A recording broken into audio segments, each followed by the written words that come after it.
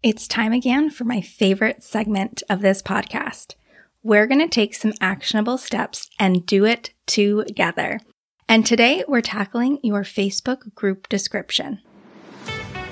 So teacher authors, go ahead and reheat that cup of coffee because I'm your host, Cassandra Foster, and we're about to get schooled in socials.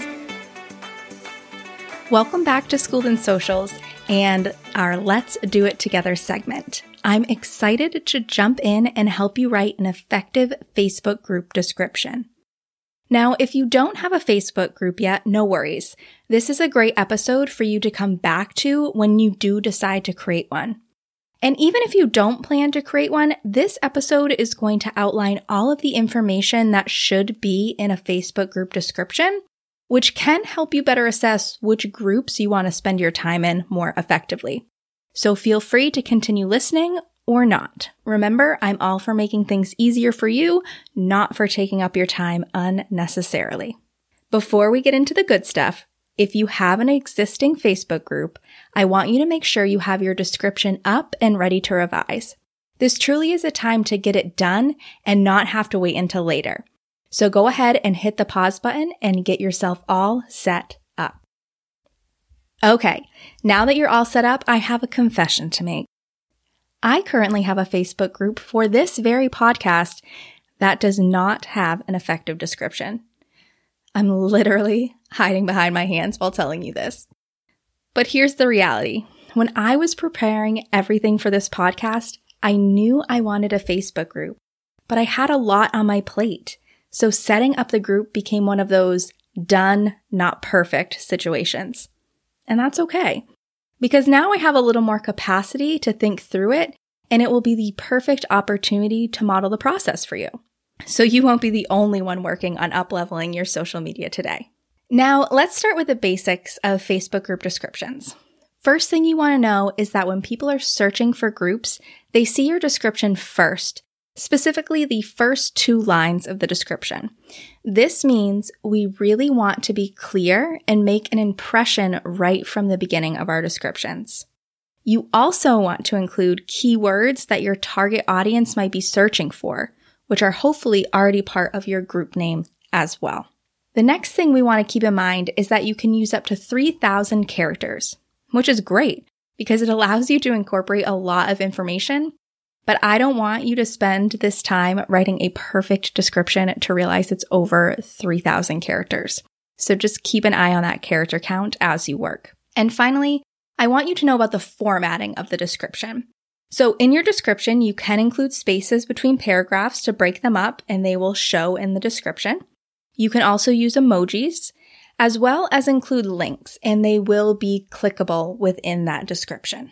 With all the logistics out of the way, let's dive into updating that description.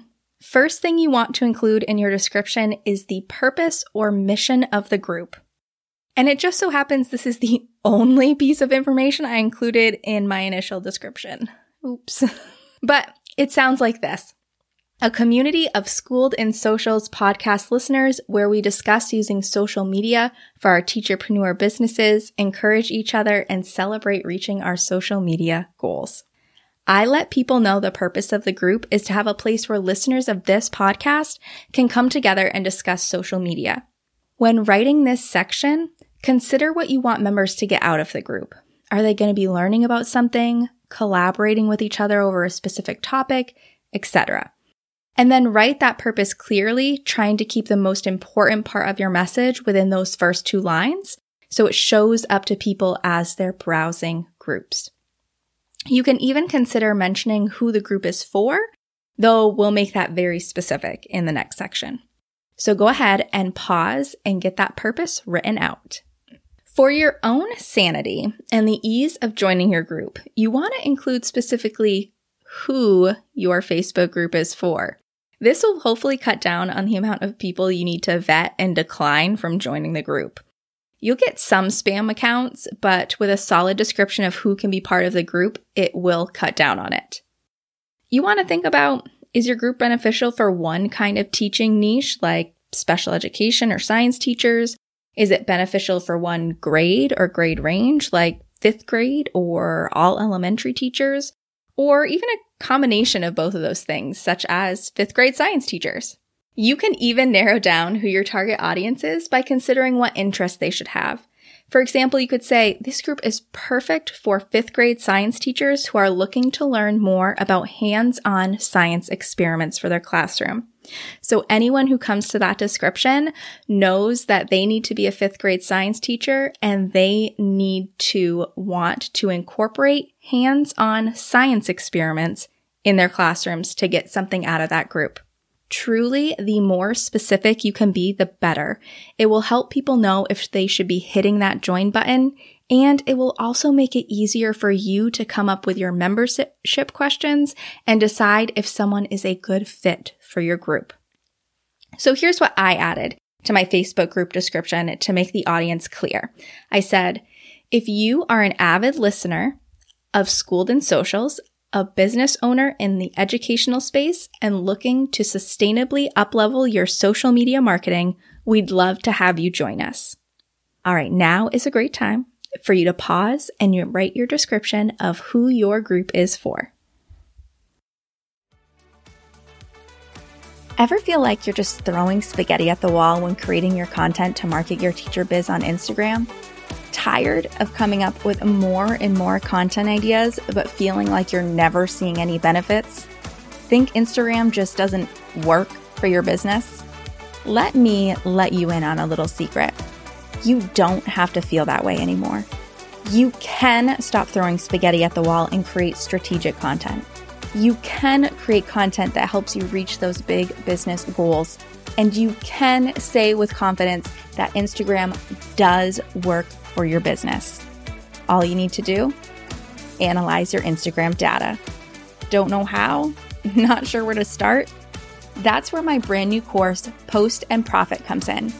You'll learn how to find and understand the analytics Instagram provides for your posts and page, quick data solutions to bypass those most irritating pain points of using social media to market your teacher biz, what data is most important for your business, not anyone else's, and how to bring all those numbers together to create a strategic content plan that will finally help you reach those big business goals.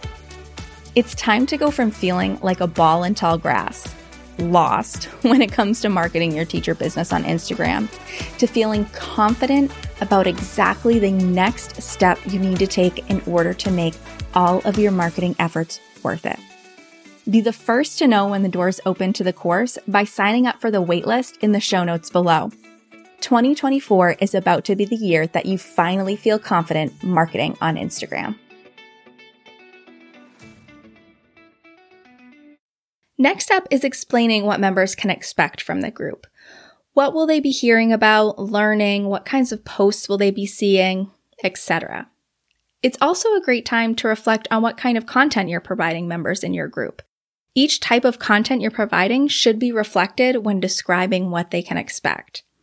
And it would also be helpful for this information to be listed, since we know that when it comes to social media, people's attention spans are short. So bulleted lists, or even lists with emojis, can help them get through that whole description. Here's how I included what members can expect from the Schooled in Socials group. It reads, we'll be discussing recent episodes and takeaways, encouraging each other as we try new social media strategies to reach our goals, celebrating our social media successes, both big and small, asking questions to gain clarity on social media topics and get advice from members and admin. You can also expect reminders of new episodes, sneak peeks at upcoming episodes, freebies, and more. All right, why don't you go ahead and hit that pause button another time, write down what your members can expect from the group. Remember to keep in mind what kind of content you'll be regularly providing them, and that should help you list out what they should be expecting. Besides the purpose of your group, this next section is the most important. You want to make sure to include your expectations of group members. Facebook groups can quickly become lawless lands without strong group rules and expectations. You'll have created rules when you set up your group, or you might have just used the default rules that come from Facebook, which is fine. Either way, this is a good place to kind of reiterate those rules and get really clear on what members should and should not be doing. We want people to know that right from the get-go. So here's what I outlined for my members. In order to maintain a positive community, members are expected to use appropriate language as well as keep posts, comments, and messages positive and encouraging, not promote their own offers or resources or spam other members with unwanted messages or numerous posts or tagging. So take a second, go back and review those rules that you put in place for your Facebook group. And even if you just use the default that came from Facebook, go ahead and just peek at those and read them over because they can give you a starting point here. And then type out your expectations for your group members. This next and last section is optional, but can help potential members see what kind of support you can offer them right from the beginning. So you may consider mentioning a lead magnet or offer that's relevant to the members of the group. For example, if you were setting up that 5th grade science teachers group who are focused on hands-on experiments, you might add a line in the description with a lead magnet that has 5 easy to conduct 5th grade science experiments so that they can click on those right away and get some help as soon as they are seeing and joining the group. Or if there's a paid offer you'll be mentioning in the group, you could also add this to the group description as well. And finally, you could also let them know where else they might connect with or learn from you, such as maybe having them come over and check out your Instagram or giving the link to your blog where they might get more information about topics they're interested in. For my description, here's what I included. If you would like even more support with social media, you can connect with me over on Instagram. And then I put the link to my Instagram page. Though we're going to be focused on the podcast in this Schooled in Socials group, I do provide more of my educational content through Instagram, so I want them to know that they can access even more of that by following me over there. All right, go ahead and pause for the last time, and go ahead and add any relevant information you think potential group members would want to know. And there you have it. You have successfully updated your Facebook group description. When people come to your group now, they will know exactly what the purpose of your group is, who should be joining the group, what they can expect, what's expected of them, and potentially some other helpful resources. Now, I would love for you to share those updated descriptions with me. Feel free to send me the link to your group over on Instagram so that I can take a peek. And if you aren't already a member of the Schooled in Socials Facebook group, I would love to have you pop over and check out the completed updated description and join us. You can find the link right in the show notes. All right, Cold Coffee friends, thanks so much for listening. If you're loving getting Schooled in Socials, make sure to subscribe so you don't miss an episode. Also, I would love it if you left a review so that other teacher authors like you can start getting Schooled in Socials too. All right, I'll see you in the next episode.